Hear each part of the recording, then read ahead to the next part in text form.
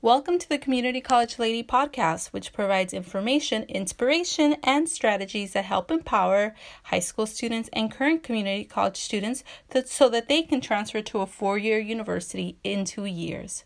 Hi, y'all. Thanks so much for listening. I'm Elizabeth Flores, the Community College Lady, and today I want to talk to you about perfectionism versus being detail-oriented. Yep. There is a difference. There is a big difference between both of these. And there's a big difference, especially when it comes to time management. The real difference is the detail or attention and time that a person invests into something, right?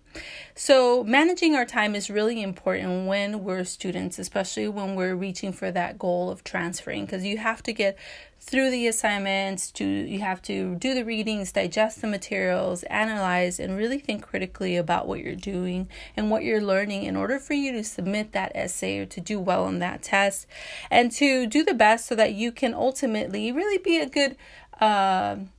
really good learner, a good student, and a good just person, well-rounded person, right? That really knows their stuff and is able to contribute something to society. There I go, trying to be like super global, right?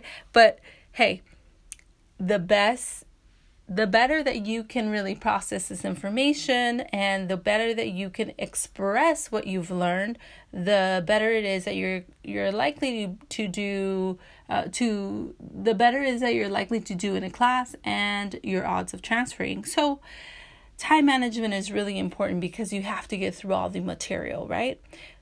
However, getting something perfect can take hours, days, weeks, even years, and still something may never be perfect.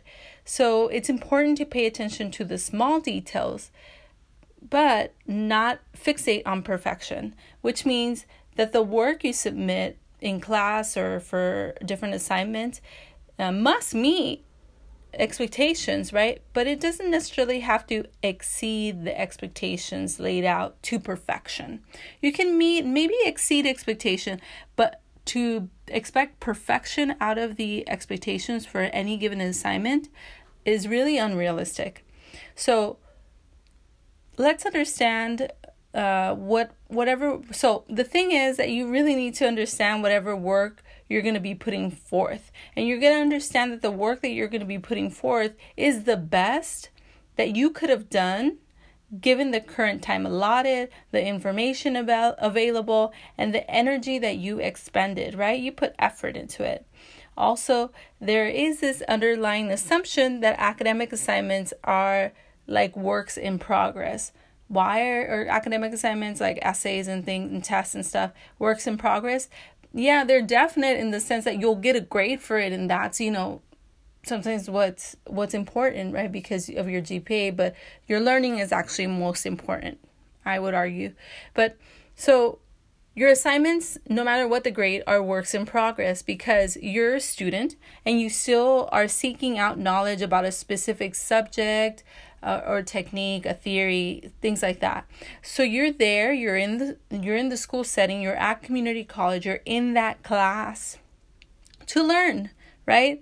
You're not meant to be perfect. You're only meant to be showing your best effort. You're only meant to be showing your best effort.